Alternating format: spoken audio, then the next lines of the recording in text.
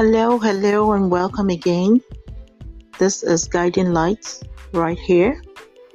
Today's episode is going to thrill you. We are actually going to be looking at the trials you are going through today. Are you going to embrace trials or you're going to wait for tidings? The truth is very clear that trials is something a true living being cannot get rid of. Trials comes in various ways. A trial is known to be a very unique test that sets you on the pace of promotion. It tests your endurance and at the same time your patience.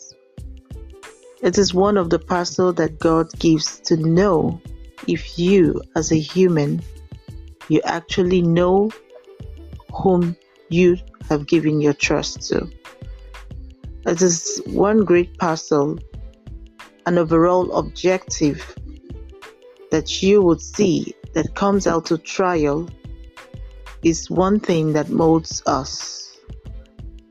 It produces in us a character that builds us a unique attitude, that very pattern of living after. When you look at so many people, they just don't want to go through trials. They just want it to be all rosy. And if you ask some people, they will tell you they prefer more of tidings than that of trial. So take it from me today, trial is a test. And every living creature, every human is going to go through trials. Now look at it on this angle. Whom do you believe in? Whom do you trust in? Do you believe in your Maker? Do you believe there is a God in heaven, the most powerful? Do you believe that all powers belong to God? Do you believe that all things in existence today, the fruits of the earth, everything in existence belongs to God?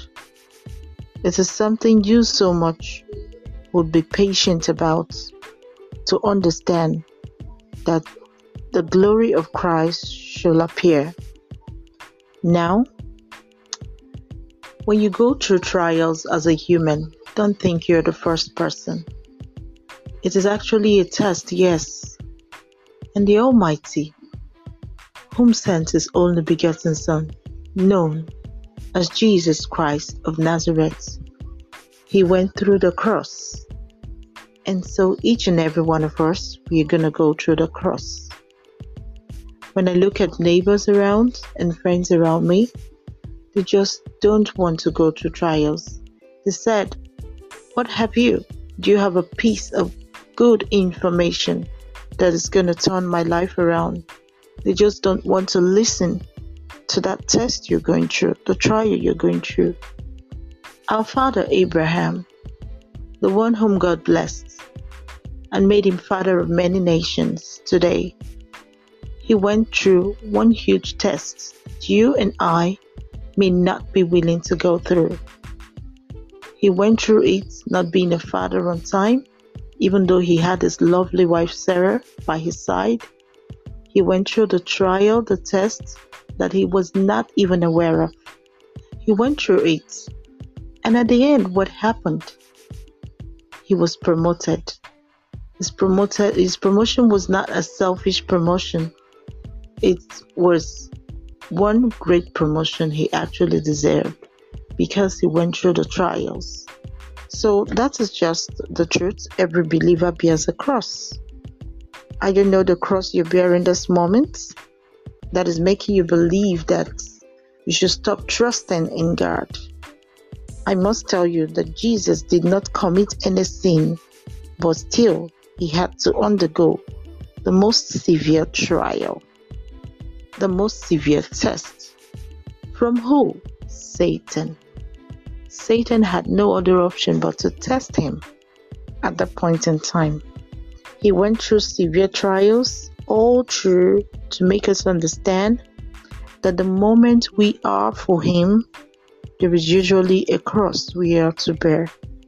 So apart from this, if you are a believer, you must receive the second baptism.